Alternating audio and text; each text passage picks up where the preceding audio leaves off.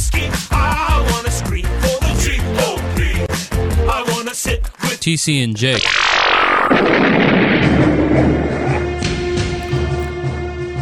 Hey Jake, look, we're back.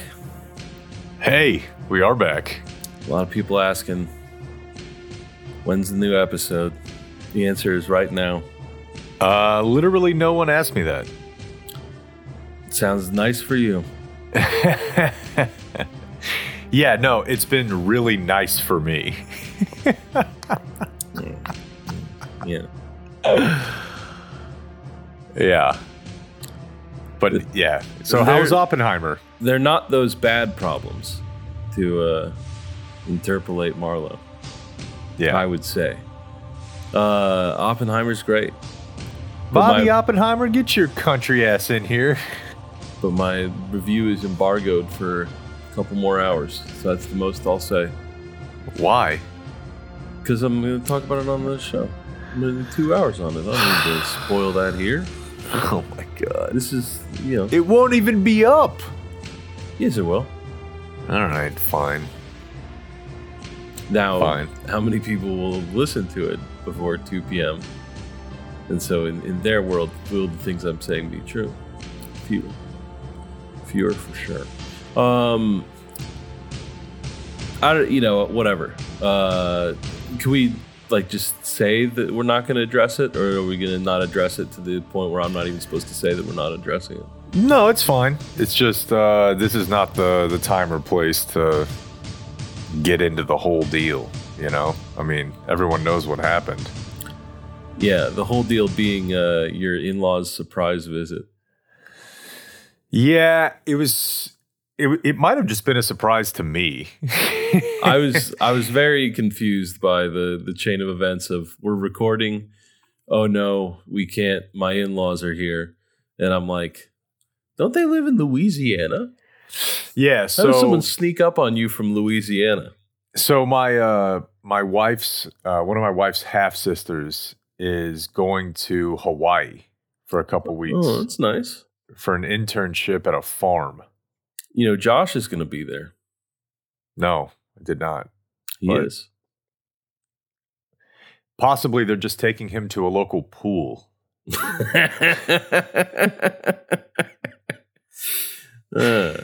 And his wife is making like airplane noises. Just come on, buddy. Yeah. So yeah, she's going to Hawaii for a couple weeks it's like a mini study abroad type thing, but it's in Hawaii and it's at a farm. She's into like horticulture and the like. Okay. And so her flight rather, left from here. Mm-hmm. So they just thought, well, rather than take a Lafayette to DFW flight, why not just drive up and see the boy? They weren't here very long, but I just kind of forgot that it was going to be happening. And I think also I probably thought this whole other situation would be over one way or the other by the time they got here, and it wasn't. So snuck up on, that's probably on me. So Wednesday morning, I was driving around doing Uber. As established previously, my car's AC is on the fritz. Yeah. So I do pretty much, driving starts at like 5. And I think, this was the day where, that day where it was like 107 or whatever, which I don't remember if that was Wednesday, if that was Monday or Tuesday. But boy, that really challenged that car AC. Usually we can make it till about 10:30 before everyone's uncomfortable. This was more like 8:30. It's a thing. What's going on right now? It's challenging. Yeah. And so I got the first ride of the day was out to DFW, and then the rest of the time was spent just people around DFW trying to go to DFW, calling me out there, and then I drop them off there, and then I go and do the same thing a couple more times. So that cycle's repeated 3 times.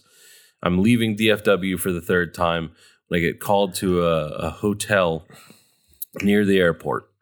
And this is, I didn't even know it was there. It's on the south side of 183, whatever. And it's the shittiest hotel around the airport. I feel confident in saying.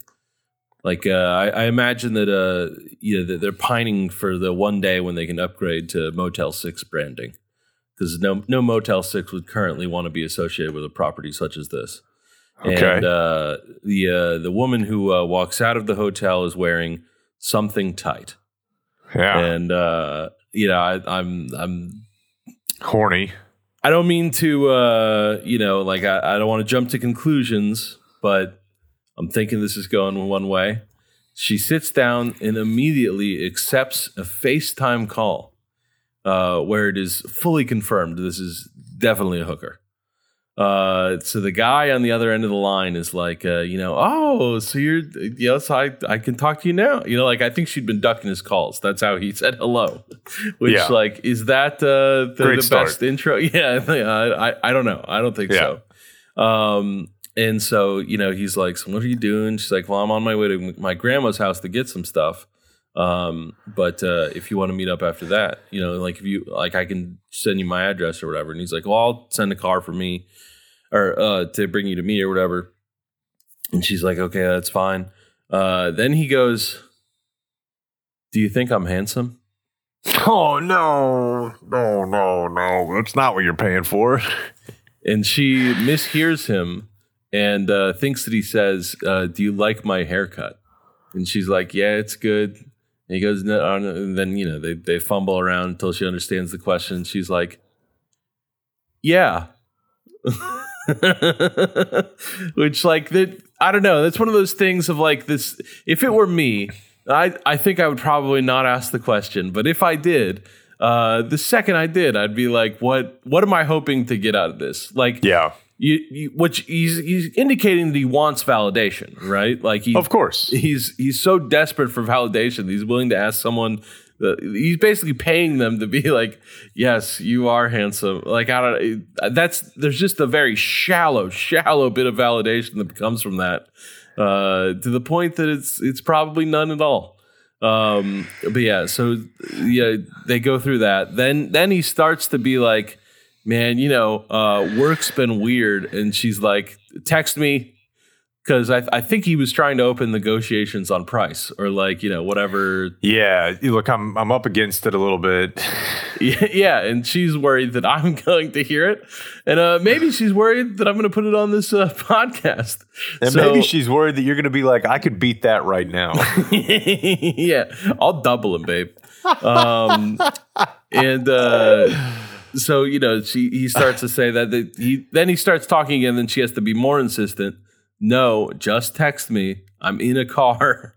And then she's got the keyboard sounds on, so I can hear her clacking away back there. Of course. Immediately when she hangs up. And so they're, then we just, continue on to, what's the word for the parts of the Metroplex that we were heading to? Just, I don't know. It didn't seem like anyone was doing great. I guess hookers could be across any part of the spectrum, right? The rich order them, I would anticipate far more than the poor. Yeah. But it's also certainly an activity that the poor engage in. So this is on that end of the spectrum. I'm thinking, just it wasn't a nice hotel, but the suburb we're heading to is one that, boy, they need a hand down there. And we get there, and I'm like, is this it?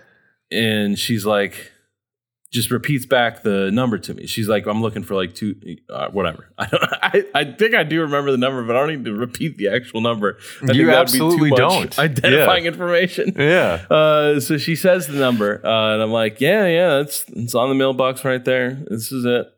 And she gets out, and then it's just more convenient for me to reverse the car and go back the way we came rather than go down this long street that we just turned onto. And so in the course of that, I can see she is not running into her grandma's house. She's standing out there messaging someone, presumably inside, being like, is this the right house? Because she didn't recognize it whenever we pulled up. So I don't think she was telling the truth to that guy. Oh, man. I think that not only was there one man willing to pay for sex at 8 a.m. on a Wednesday, I think that there are two. Yeah. Also calls into question whether or not she actually thought he was handsome / liked his haircut.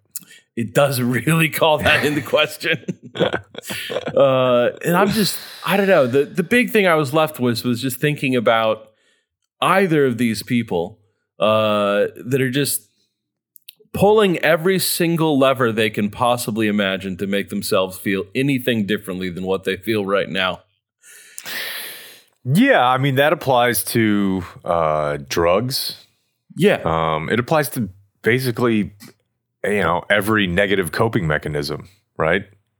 Yeah. And they're just pushing buttons, hoping to find some combo where it's like, you know what? I don't have to do any personal growth. I don't have to move on from my demons. I can just find the right combination of drugs and sex workers that things will be fine. And, I get it. But it's unfortunate, because those are not the answers. The answer is service to others. Love for Jesus Christ. That's right. Mm-hmm. So I was just thinking, how funny it would have been if 9/11 happened on April 1st. Yeah, you have been thinking about that a lot. It would have been pretty funny. If you just think about all the different, ways this could have gone, that's pretty much the only note I have over the past 10 days of content notes. Is just, man, that would have killed April Fool's Day forever. And I think that's almost the only way you can kill it. Would it be something that people like you embraced more, though? So, what certainly would affect the way that people thought about April Fool's Day? The brands, for sure. But, yeah. The brands probably wouldn't participate. But a few of them would. Edgelords such as yourself, though, would embrace it more. I don't think that there's anything that could happen where people would just entirely be like, this day no longer means what it means. Well, going forward, what it would mean to me is the loss of hundreds of lives. Mm-hmm. Yeah. And the gravity of that, and how that changed the geopolitical landscape forever. What it would not mean anymore was the Steelers being like, hey, we signed a guy named Calvin Broadus. Mm-hmm. And I think that would have been really funny. Yeah. There was the big discourse at the time. I don't know if you experienced this the same way, but I assume that you did. The 911 thing? Well, just a lot of conjecture about why they had chosen that, Yeah. Is that Muslim Christmas? What is 9/11? Yeah. And having that discourse, but it be around April Fool's Day. Of do you think they meant this as a prank? That's what I'm saying. That's exactly what I'm saying, is that I wish it would have unfolded in a way of did these Islamist terrorists misunderstand April Fool's Day? Is this some sort of sick joke? You guys think this is funny? Well, I think thinking about that is funny. Yeah. And that's pretty much all I got. I do think, okay, well, I guess we'll wrap up. Yeah, we can. That's fine. Why do you think that Jay-Z did make that Linkin Park CD? You know what? I think about it a lot. I guess probably the most lame answer would be to quote, I'm not a businessman, I'm a businessman. Mm-hmm. Or, there was crossover appeal. It was a weird time, dude. Limp Bizkit was making songs with Wu-Tang. Artistically flaccid, I guess is what I would say. Yeah, I totally agree. I used to... And it's not good for the long-term health of the brand to do things that are artistically flaccid. No, but you know what, dude? He's him. He's had some real clunkers when it comes to, let me try to cash in on this moment.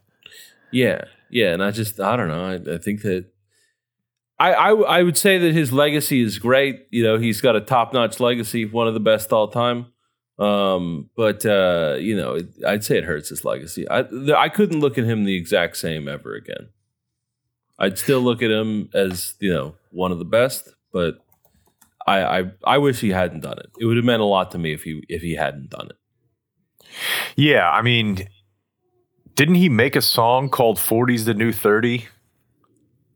I think he did, yeah. Or 40's the New 20 or something. I mean, I listened to it once and have not listened to it since then, so I'm not particularly well versed on the content of it. But that's literally making a song based on like a t-shirt that you can buy at a gas station where they have like unlicensed Texas Longhorn hats. Yeah. No. There's some missteps, but like he might as well have put out a song that says "Don't talk to me before I've had my coffee." God, that'd be great if he did. Or a song that's it's called. I've been thinking about these shirts a lot too, probably because I saw a bunch of them on the way down to our trip and on the way back up. But like if Jay-Z put out a song that was like, "I can be nice to one person a day, and today's not your day." Yeah. And you'd be like, "Oh, it's Jay-Z. That's cool. Yeah, cool shit that he's doing here." I mean, you know, lots of highs too. His last thing was 444, right? Which is great. It's fantastic. Yeah, it's fantastic. Even though we had to go through some like, I don't know, very weird hoops with Tidal. Yeah. To try to get it, and then eventually it's like, it's just it's on all the other stuff. It's back on all the other stuff. I was listening to Life of Pablo yesterday, and there's some lines in there about like the title thing, and I'm just like, that feels so long ago. And it's just funny whenever rap songs have stuff that's like very of the moment. Like that certainly being one. Like future historians will have no idea why Kanye's talking about when I negotiated with Apple, it was Larry and me. I told Tim Cook to call me. Like that stuff, you know, like no one's going to know what that means in the future. He was trying to put out that album on Apple Music, but instead chose to do it exclusively on Tidal. And then starting with like the Pray for Paris stuff, you know, like that's, you know, it made a lot of sense whenever he's dropping this, like, I don't know, a couple weeks after the Bataclan shooting. But, you know, that wasn't something that stuck in the memory the way that fucking 9/11 did. So Pray for Paris is just, you know, we've got so much COVID stuff in our memories now. The cause of, you know, a couple people being shot in Paris. Yeah, I don't want to diminish it, but it's just... It's already people are like, huh? Why? Yeah, we were talking about Paris? It this weekend. And many of the details were fuzzy. Oh, yeah.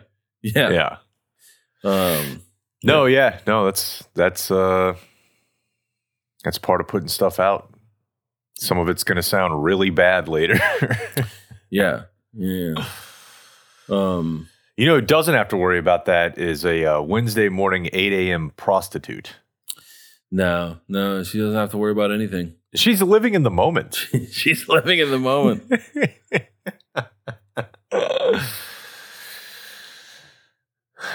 Yeah, I don't know.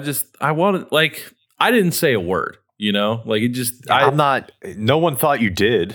Yeah. I mean, the other time, this has been years ago now, so I don't know how many people recall this, but I did give a ride to two other prostitutes. From one motel to another motel. Then they wanted to stop at Chick-fil-A in between. Yes. That's the main detail I remember about this story. Yeah, but one of them, I mean, I'm just spitballing here. I don't have any proof to back this up. I couldn't submit this as evidence in a court of law, but I'm sure that she was on cocaine. And so this was, you know, that one, like, I was talking a lot, you know, like she was asking questions. Like we were having a very rapid conversation throughout the entire drive, the biggest part of which I remembered centered around her belief that the Cosby victims had been asking for it. Okay, now that you bring that up, I do recall that. Yeah. Yeah. Which was an interesting perspective, Probably not where I land on it, but she felt like it was a bit of a money grab. And then she brought up Rex Tillerson. Did she? I think she did, right? No, that was a different ride. Oh, okay.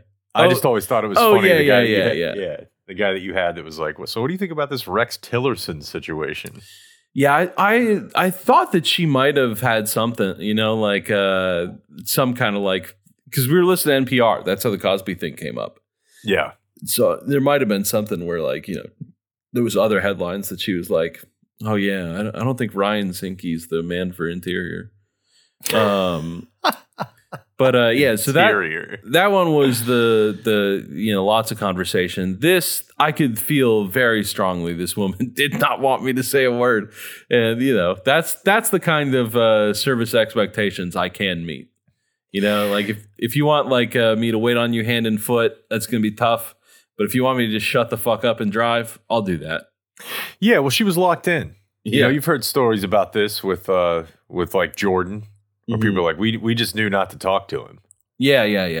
It's like the rest of the world just fades out. Yeah, it's like a no-hitter. She's ready to go and do some of the greatest performances of her life. That's right.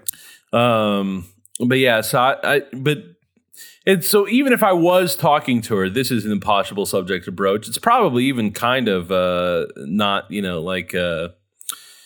paternalistic to even admit to having these thoughts. But you do just want to be like,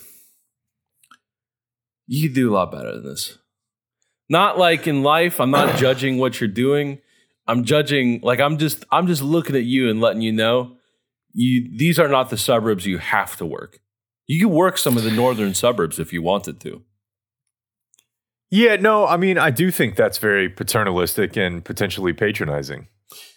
Yeah, but also it would be good for her if someone told her that. You're reinforcing exactly what I just said. but that's not a refutation to my point. It's fair, but I mean, I don't know, dude. If I think being a prostitute should be legal. Yeah. I don't have like a great policy prescription for you on how it would work. But it seems. Can they advertise in your world? Yeah, I think so.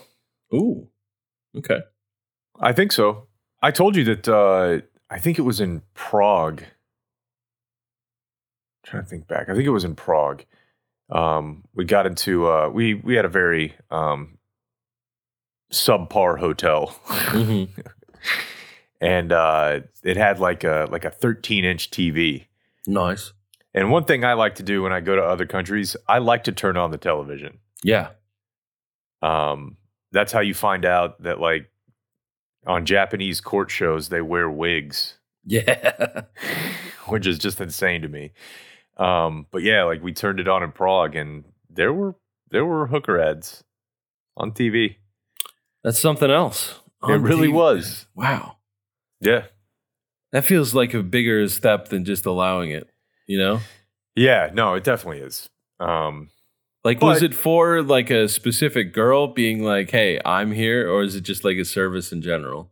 I think it was just a service in general. I don't know that she would have, as a sole proprietor, had the marketing budget to purchase television ad time. But yeah, I don't know. I mean, I think your instinct is a human one, mm-hmm. but also one that you should definitely not ever convey to a person. Yeah, no, I didn't. Like, I didn't feel like I was close to being. It wasn't like on the tip of my tongue. I was just well, no chance I can say this.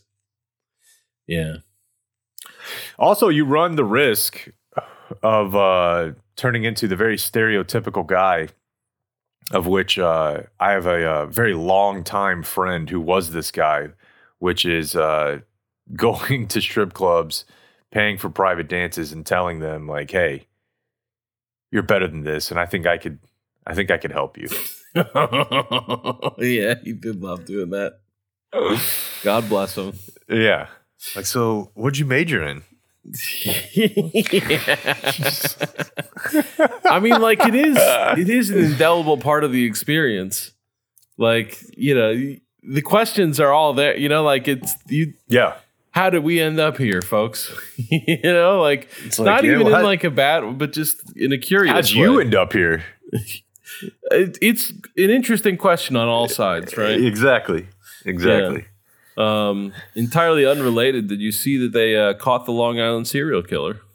I only know about this via you. You don't remember at all? Whenever I was listing the details and stuff, that doesn't ring any bells? Yeah, no, I'm just saying I only know about it from you. Like I from until saying you brought it this in 2011, or you talking about when we talked last week? No, okay, yeah. Like I told you the other day, then I guess I don't remember the 2011 part of it at all. I could be wrong, and at this point, it's very difficult to track down what we said at that point. It's not publicly available. I think I have it on a hard drive somewhere, though, but I don't know where the hard drive is. I think that we did talk about the New Yorker article, or it was just New York Magazine, not the New Yorker. Just kind of laid open the case. It was the first like national publication that I'm aware of that like went big on it. I'm sure it had been in like Long Island newspapers before that, but yeah, just there was a woman, and this is a big story, so I anticipate that most people have heard of it, but why not review the details? There's a woman who's working as an escort that got a ride. She had a regular driver who was like also a bodyguard, and he drove her out to Long Island where a customer was paying for her services at Oak Beach neighborhood on Long Island. And she, like at one point, started acting weird and bolted from the house. And the driver was kind of trying to follow her, but she didn't want to get back in the car. She didn't seem herself. And she called 911. And so there's like a 20-minute recording that I still haven't listened to, but probably should have before this episode. But it is 20 minutes of just someone kind of rambling on a 911 call, where, she's saying like someone's trying to kill me, like send help. I'm in danger. She goes into knocks on a couple different houses. Like some people like had let her in, and then they would call the cops for her. The first one, I think the dude, she was like begging him not to call the cops. Like she thought that would put her in further danger or make it worse. I don't know. And then, I think that the next person whose house she went into did call the police. But both times she just bolts back out, and the driver, she's like weaving through houses. So he loses her at some point. He drives around looking for her for a couple hours, doesn't find her. So he goes back to, where he lives in New York. And she, is just then missing. No one hears from her again. And so it's like, that's always presented as the start of the story. And then there's some sources where like they just kind of like hand wave and be like, and that's how the others were found. But others that are more specific seem to indicate that the others were still just found entirely by chance. That there was someone who was doing cadaver dog training, and the dog found a cadaver. But that wasn't like part of a search party. It was part of a training exercise. Dude, that happens like in local lakes, not necessarily with, dead women, but I remember like in the last year or so, they had a Grapevine Lake training thing, and they found like 30 cars. Oh boy. 30? That seems like too many. And maybe it was that was the number of all of the local lakes combined. Okay. That's but it's still just pretty like nuts. They're just like, yeah, well, and I think it might even it was either training or it was like an environmental group. Oh yeah. I can like see how they'd want to get them cars out. Well, I don't think they knew they were there. We don't want these lakes full of cars. What happens if all of our lakes are just full of cars? Yeah. I remember thinking like that was the moment that it dawned on me like, man, there's a lot of stuff in bodies of water that we just don't know is there. That where you got married on the Great Trinity Forest, I think that there's parts of that I think they're mostly, I don't know, I've really checked on the status of it, but There's a lot of like creeks down there where it's just old tires. Yeah. More tires than water, really. Yeah. It's a creek of tire. Yeah, it's not great. But yeah, so this cadaver dog on an unrelated training exercise finds a body. And so they do a lot more searching in that area because it's not the body of the woman they're looking for. And they find 3 more bodies right there. They eventually do find the body of the woman that they were initially looking for. It's like deep in a swamp, and like her clothes are like out on the road. So like it looks like she disrobed and then wandered through a swamp and like got stuck and died of the elements. And I mean, like the body was pretty decomposed, so it was just very difficult to say how she died at all. The family hired a autopsy person that just basically was like, "There's no way to know," but said that it's possible that like someone hit her over the head with something, but it's not real clear. And so the police have always said that like she just went nuts, like she, you know. The guy who she hired, obviously there was a lot of scrutiny on him, because that's kind of where that's sort of my biggest hurdle for saying that she was a Long Island serial killer victim. It sure looks like the other 4 were girls that he hired or women that he hired himself, and as prostitutes, and then he killed them. But this one, the guy who hired her has been cleared. He faced a lot of scrutiny, but like he made it through. No one thinks that he killed her. And he's not Wayne Grow. No, he's not Wayne Grow. And so, they're saying that like, and he claims that they didn't do any drugs, but obviously she's acting in a drugged out fashion. But I don't know, people can have mental health episodes where they appear to be on drugs, but that's just what their brain's doing right then. Sure. And so, yeah, I mean, like parts of the 911 calls, it doesn't sound like she's in the middle of a mental health episode. Like she's talking normal and she's lucid enough. But like, it's the position of the police department that she just, inadvertently killed herself by getting stuck in this, wandering through the wilderness and getting stuck. But now that we do know, this is the big news, is that they caught him. And so he didn't live super far from there. It would be kind of weird to like deviate from the pattern. Like, how does he present a threat at this other guy's house? I don't know. It's just still a lot. It's tough. But it was near, his home. And so I think there was 2 instances where after he killed girls, or I keep on saying that, I shouldn't, that he would use their cell phones to call their family members and taunt them about what he'd done. Like that he would tell them, I did this, and be like, and say bad things about them and say bad things about the people who's calling. It's not great. It's pretty fucked up behavior, in my opinion. We condemn in the strongest possible language. Yeah, I mean, not as fucked up as the murder. Yeah. But still, a touchdown dance feels a little bit. I'm throwing a flag. Like another murderer, if they came back and were like, hey man, I wasn't doing any of that, I'd be like, still got to put you in jail, but I have to admit that you're not as bad as that guy. Yeah. We slightly tip the cap.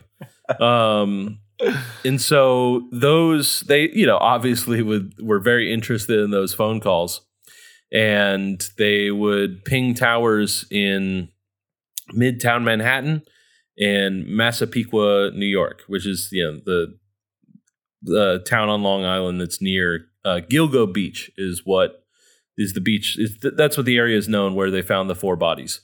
They then would go on to find several more bodies, but like a little farther away. And those from like a pretty different timeline. Like I think the first of those, like the 4 bodies on Gilgo Beach are within a couple, I think like maybe within 1 year of each other. The disappearances.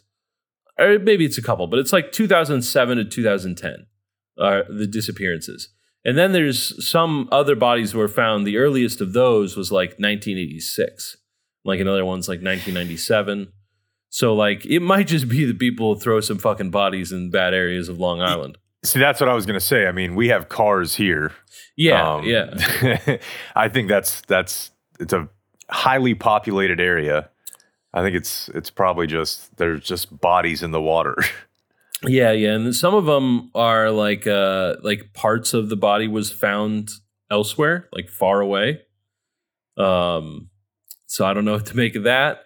But a lot of them do appear to, like the other bodies, I think, are also sex workers, which, that makes you think that possibly there's connection. So, but they ended up charging him with 3 of the 4 that were found close together and have said that he's the primary suspect in the 4th, and they anticipate charging him with that one soon. So, it feels like the authorities at the very least are saying like, we don't know about the other ones. Like it could be, but it couldn't be. And, if you get them on these 4, it's probably not, like I'm sure the victims, the families of the victims, the other ones would like to know with some certainty what exactly occurred there. But this guy's going away regardless. So, yeah, so they would looked at the cell phone records and knew that this is someone that was frequently in both Midtown Manhattan and Massapequa. And so they were just kind of like, they just pretty much pulled up a list of people who's were pinging those towers pretty consistently. There was a new DA that came in, or maybe a new sheriff. Everyone involved in the legal community of this part of Long Island was in a real pickle. Like the chief of police had someone steal a bag of dildos out of his car. And when they found the guy who had stolen out of the chief of police's car, they chained him up in an interrogation room, and the police chief beat the shit out of him. And then whenever authorities came and like the guy like went to, the FBI or whatever, it was like, hey, this guy beat the shit out of me. And so they opened an investigation. The district attorney at the time was very close with the police chief. They had met whenever the police chief was a teenager who appeared in a trial that the prosecutor was putting on. One of the police chief's friends when he was a boy killed someone, and so he was a witness at the trial. And this lawyer at the time, is like, this guy, he seems like a good boy. And took him under his wing. And so they eventually rise to, the top 2 lawmaking positions in the county or whatever.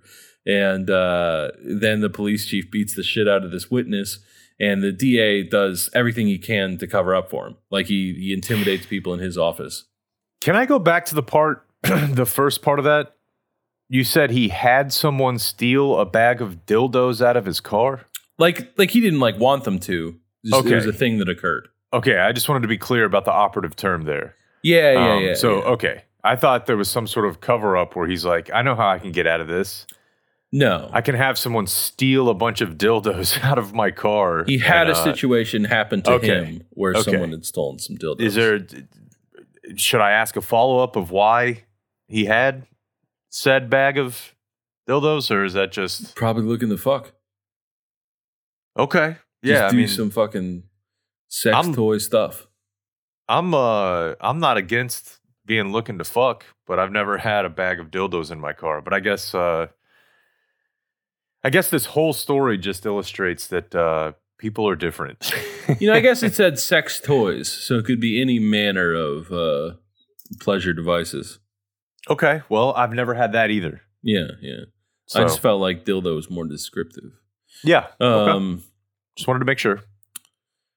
But yeah, so they're going through this list of people that ping in both places. You ever wondered if you've been on one of those lists? No. Like, I mean, that list has probably got like 200, 300, 400, 1,000 people on it. Yeah, at least, yeah. So yeah, sometimes when I hear stories about that, I'm like, I wonder if like just completely unbeknownst to me, as not a suspect who would ever be contacted, if I've ever like shown up on a list of like these are the people that made phone calls from these two places, and then they like did their legwork and they're like, all right, well it's not him. Yeah, I mean I just don't think that this like level of thing happens that often. They've never tried to catch a serial killer in Dallas during my lifetime, I don't think. Although wasn't there there's like a couple, right? Where like, well, the main one is the nursing home guy. Yeah. That was the one I was thinking of. And I thought that there was like a series of shootings in Deep Ellum that they thought might be connected but weren't sure, or something like that. That seems vaguely familiar. But no, I don't know. So maybe it was on those lists. TV shows where they're like, all right, probably The Wire, right? Where they're like, here's the 500 phone numbers that it might be. Yeah. Maybe your phone number's been one of those tropes. I don't know. I've thought about that, yeah. I hadn't until now, but now I will. But yeah, so whenever the DA and police chief get thrown out for doing bad stuff, I think that we're like a couple cycles now into their replacements, but one of their replacements takes over and is like, you know what? We're going to fucking do something about this. We're not going to do the slapdick shit, like, get distracted by trying to beat the shit out of people that steal our dildos.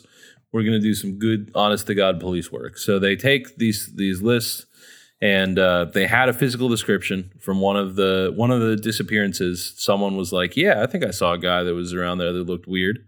And so they're checking against that. And then in another one of the disappearances, they had seen a green truck. An eyewitness had said they'd seen a green truck. So they're looking for people that fit the physical description that have access to a green truck. And they find a guy that fits the physical description, that has access to a green truck, that lives in Massapequa, and his offices are in Midtown. So they start surveilling him pretty heavy. They had found DNA on one of the bags that had one of the bodies had been in. Like they'd be wrapped in burlap, and so they found some DNA on the burlap. At the time that they found it, it was not useful, but DNA technology is always advancing, and so they were able to extract DNA now from those fibers. And so they followed him around, waited for him to throw away a pizza crust. And then they took the pizza crust out of the trash, got his saliva DNA off of that, and compared it against the burlap, and it was a match. Does that make you worried now more about being in the middle of an investigation? Yeah, I mean, I initially got worried when the Cobra Tate thing went down. Mm-hmm. Why? It ended up obviously being false, but there was a pizza crust angle there. Yeah, people were worried. A pizza box. He had entrapped himself by ordering pizza. Yeah. So it's like, oh man, I'm just creating evidence at 11 p.m. every 5 days. Yeah, with my Zaw card. Yeah, it's troubling. It is. They went and found that the suspect's wife was out of town every time. Hold on, I just want to say this real quick. Yeah. Also, maybe that's why in the thing that I made you guys watch, you might not have been in the room, but that's why Trump is so brilliant for eating pizza with a fork. Yeah, no evidence. Yeah. Never he gonna didn't catch say him. that, but I mean, he's a brilliant man. So He's a brilliant man. It's certainly possible. I'm not sure that he's good at everything, but I think even his harshest critics would have to admit he's quite good at avoiding prosecution. So the pizza Very crust fair. thing, Yeah. He's thought of it all. Yeah. He's 2 steps ahead of the authorities every time. And so the pizza crust and mash and it all lines up. So they arrest the guy. It was caught on like a security camera. It's been published. The moment when the cops like he's just walking down the street, like 4 cops just appear out of the mist and they're like, "We need to talk to you." His name's Rex Hireman. Although I think that Hireman there's a Notre Dame tight end that had that name the way it was spelled, and his name was Hireman. So I keep on saying Hireman, but I think that the guy says Hewerman, because since this is something that has happened now, he works as an architect. He it's more about like navigating city codes. Like if you have a construction project and you need someone who's very conversant in, basically like a lawyer for buildings. But like you don't have to be a lawyer because it's all like the quasi judicial city proceedings. It's not actually a court. And so he had in that capacity given an interview in like a architecture YouTube channel thing. Okay. Which I have since watched. And it's fucking nuts. They don't ever whatever, it's not like the guy's ever like, and have you killed anybody? He's French. The interviewer is French, which is a fun twist. Yeah. But let me see if I can pull it up. I probably should have grabbed this by itself. What's up? It's not that surprising to me because even think about where were those? Was it Idaho that we had like the stabbings 4 or 5 months ago? And that guy was like doing crime podcasts. Oh yeah. Like he was like calling into like a YouTube crime show. And I was like, here's what I think happened. Boy, I think they might have pulled it. That's unfortunate. Because I can't find it now. But yeah, like on it, there's the guy asks him at the end, like, like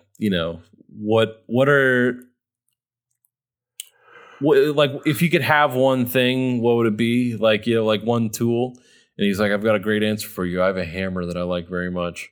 And like, that's fucking weird. I don't know that they like were killed with the hammer or anything, but maybe. And then the guy's like, and we end then the interview with a selfie. And so they're doing that, and he's like, you should smile. And he's like, I am. Like, he's just, I don't know. He's acting in a very like disconnected way. I don't know. He's to a somewhat disturbing degree a normal guy. But like also it's very funny, the quotes from Neighbors, because you know how it's always like, I never would have suspected. That's like the stereotypical. All these people are like, yeah, it was fucking him for sure. Yeah. He seemed like a fucking creep. But there's also like the New York Times did a great job of just, every time one of these kinds of things happen, you're trying to run a story where it's just like, we talked to everyone we could find that knew him. This is what they said. And he had like professional associates that were more than willing to be like, I am surprised by this. He was a dogged worker. Like, he really fought hard for his clients, like whatever, But then there were other people that were like, we hired him for jobs, and he was just very intractable. He was very dismissive of like points that we would raise. Like, I don't know, classic psychopath shit of like, the only real person is me. So it's annoying that these other people have opinions. Like he's got like a professional photo. Like there was definitely part of like, got to be like promotional materials for his business. And so like all the stories are running with this. It's just, you don't see that a lot for serial killers where like they've got the press photo of like the guy being like, I'm a good businessman. So that's something I've laughed about that before, like thinking, obviously it's like a very generic line of humor to be like, real estate agents all have that photo and their head's kind of tilted, and it's usually a female. Yeah. And like their hair looks the same in every photo. And it's like on a park bench or a billboard or whatever. And I've always thought it'd be funny if one of those people like killed someone. Yeah. And they just have to use that like that headshot on the news. Or like the famous, it was from a ticket photo shoot where they caught you in the middle of laughing. Do you recall that one? That actually I think was not from the ticket. Okay. But yes. Was it a photo shoot? Yes. Okay. Or it was like an interview that I did with some magazine in Fort Worth, and they just like rolled cameras the whole time and they take a bunch of pictures. Or, dude, I mean, think about it. You and I like went to a place one time, probably 10 years ago, and did a photo shoot where we were like hamming it up. Yeah. Like with like a baseball glove and a football. Yeah. It would be very funny if that's the one that got used. Yeah, no, it is Fort And Worth that's the one that magazine. would be used. Yeah, no, if it was the only thing that available of you and you killed a bunch of people, Yeah. you're like, well, Yeah, and then we we do get have the a photo of him. it's just the Zach Fox tweet, right? Of like, this is the picture they use every time a white man kills his family, and it's like 3 people on a jet ski. Yeah. So okay, yeah, go ahead. No, I don't know. What do you? I was just gonna say, like, I'm pretty sure I told you about this over the weekend. Then I got to go here in like 5 minutes, but I got my hair cut last week because anytime I'm gonna be with the boys, I got to get my hair cut. Yeah. And so the place I go is like, the way that I would describe it is it has barbershop vibes in the cultural sense. If you think of like a black barbershop where there's just a lot of chopping it up going on, except it's for white women instead of black men. Yeah, something else. It sounds nice. Dude, it's awesome. And Dan goes there as well for head shaves and for shaves. And it's just gossip, That's nonstop. Great. And when I went in there last week, for like the first 5 minutes, I'll back up a little bit. 2 times ago when I went in there, they were like, "Hey, do you want to see who was here in this chair right before you?" Mm-hmm. And it was what's his name? The guy in Fort Worth who killed his wife like 40 years ago. Oh, no. Yeah. The name escapes me right now, which is weird because I have many family members who knew him. He was like a real wealthy guy. Yeah, I know who you're talking about. There's that picture of him where he looks like he has a giant penis. Yeah. Cullen Davis. Yeah. Cullen Davis was sitting in the chair before you. Yeah. Boy, for people focused on gossip, that's a fucking A-bomb. Oh, dude, yeah. I mean, they were very excited to show me the photo. Yeah. And she said that he was like, she was like, maybe I'll just shave all your hair off this time and see if it grows back. And he's like, wouldn't want to have to kill you. Oh, Jesus Christ. Yeah. Wow. And I might be like dude. Mixing up some of the words, but she said that he like makes jokes about murder. Oh man, that's something else. And I believe he lives in Colleyville. Yeah, that adds up. Yeah, of course. I bought a book about him, and I haven't read it yet, but I may one day. But I didn't buy it because I was interested in learning about the case. I bought it because the author is one of the CIA agents that killed John F. Kennedy. Nice. Just wrote a book about the Colin Davis thing. Yeah. One time I was at my cousin's wedding. It was down in Georgetown, and somehow this came up because my grandfather and grandmother, they had like lifelong best friends that I didn't know until I was probably like 15 or 16 weren't actual family members of mine. Okay. Because I called him Uncle T. Yeah. He was a Fort Worth cop, like during that whole time. And I think a documentary maybe had just come out. Maybe it was like not a 60 minutes, but like a 2020 something, Dateline. Yeah. And Kristen brought it up. And he was like, "Oh, I know him." He's like, "He's a great dude." Oh, okay. And he was just like, he's like, "I don't know if he did it or not, but we used to go out to his house, and he was always good idea. He was very kind to us. It was very much a he didn't kill me." Yeah. But so, anyways, to get back to the barbershop, so I go in there last week, and the first like 15 minutes is just them catching me up on the local murders. Which I had not really been looking at the news, just full disclosure. I hadn't either. I was surprised by all these murders. Yeah, so like I guess there was a road rage incident in Hearst where one of them lives, where a lady got shot after maybe her boyfriend, husband had flipped a guy off. Mm-hmm. So that was a hot topic. And then a lady who had been thrown out of the car into Grapevine Lake.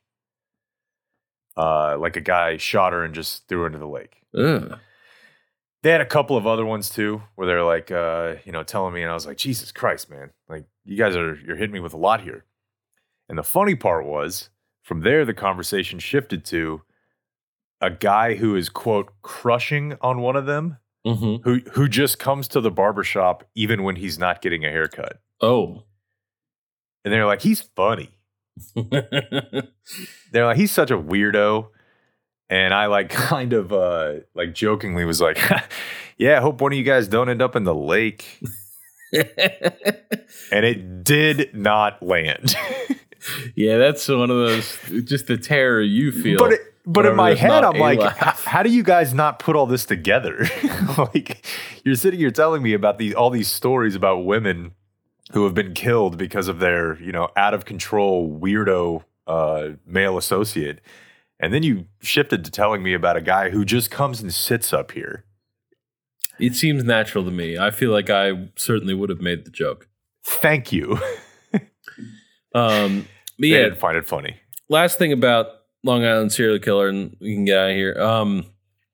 So there was, God, I don't remember what publication, Newsweek maybe? At the time of the initial discoveries of the bodies, they did a pretty lengthy tracking of one of the victims, where they're just, giving more detail about her life than you typically receive about victims, which, I found to be interesting and helpful. And they were just giving you like the pieces of a story that's pretty easy to put together in your head, how the through line in all this, that very unfortunately, the woman was molested when she was 6 years old. Her mother went into a bit of a mental breakdown as a result, which sounds relatable to me. Of course. And just no one ever really recovered from there. And she ends up being, a very heavy drug user. And in order to solicit the drugs, it goes into sex work. I have to imagine that she had a warped view of sex based upon the experience. And that seems to me like it would probably impact her choice of career as well. She had been just racking up all kinds of debt in Florida, and her sister lived in New York. So she, got her out of Florida, brought her up to New York, had her in rehab. And then, she gets out of rehab and falls off the wagon and needs some way to get more heroin. And so this is what she does. And you just look at all of that, like just the fucking devastation that one decision, whenever she was 6, led to. And I don't know, that's why we gotta put these guys away. I all the fucking Sound of Freedom people, they're on to a little bit of something. This is something we should take seriously. I don't know if there's anyone arguing against that. But then I was watching the Netflix series about the Night Stalker, and in that they interview a woman who was raped by the Night Stalker when she was 6 years old, or not 6, but very young, similar age. And she's, in the documentary sitting there being like, Henry? There's a point where she's kind of discussing, what impact this had on her. And she's basically like, I had a good life, I've had a good life. I grew up, I got a husband who loves me. I've got a bunch, I got a couple kids. I've got a good family and I've got a good situation, I was able to move past it or whatever. And I don't know, man, I don't know what to make of all that. Life's funny, I guess, of course, I knew that different thing, the same thing could affect two different people in different ways. And if you have a stronger support system around you, if you're kind of teetering on things and then someone, attacks your child in that way, then you could see how that would knock you off. But if you're kind of more solidly in life, then maybe it doesn't. I don't know. But it's just, it's a wild thing to consider.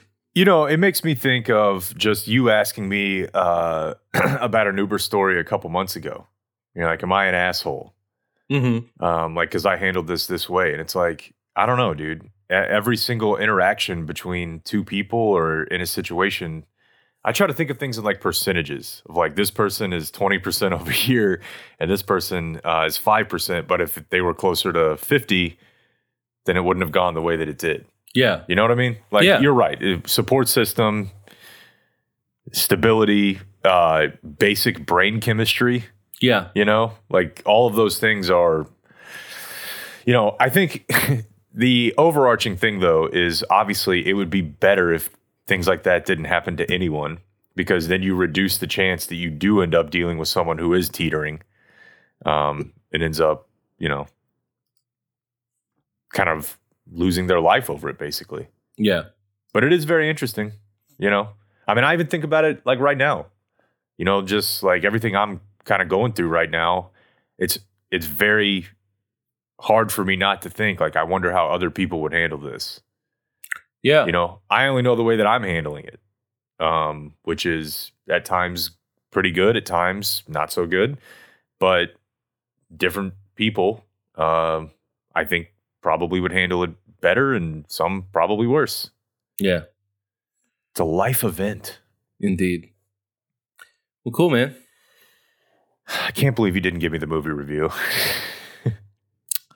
You can, I mean, it's not that I'm not giving it to you. You can have it. Yeah. 2 p.m. today. Okay. I do just want to say, you know, like, I don't know, dude. I'll just end by saying, you know, it goes without saying, but I want to present it publicly. You, of course, have my undying support. And I don't know, man. Regardless of like what decision you guys are making or like whatever, I'm just really proud of you for how you, and I don't know if that's like a condescending way to put it. I hope it's not. It's certainly not at all that way. I don't take it that way at all. I'm just really proud of you for, you know, having some bold ideas about what's best for you and pursuing those in a full-throated way. I think it's really fucking cool. So love you. Yeah, man. no, and I appreciate that. And there definitely will be a time for a longer form exposition. Yeah. On the whole process. We're not, by we, I mean me and you, Dan, like, we're going to talk at length about all of this at some point. I don't want it to become like my whole identity. Sure. You know, I think that's a bad bit. Yeah. You know, I think being just like aggrieved is toxic. And I also don't think it's really past like maybe a couple hours. I don't really think it's that great of content. Yeah. I just don't, that's not how we want to be. We just, you know, just do fun stuff. Yeah. You know, like I'll pop up and do you know, one segment when my son gets his head cut open, but I'm not going to do it every day. Yeah. You know, and I just don't think that's healthy, and I don't think it's entertaining. So there will be a time, but I appreciate you saying that. And as of right now, I feel great. So awesome. Feels good to feel good. That's what we want to hear. Yeah. Yeah. Cool, man. There you go. See We'll talk soon. That's it for tonight. The high school special is next, so until tomorrow, for everyone who's been a part of this one, I'm TC and Jake. we do thank you for watching. Good night.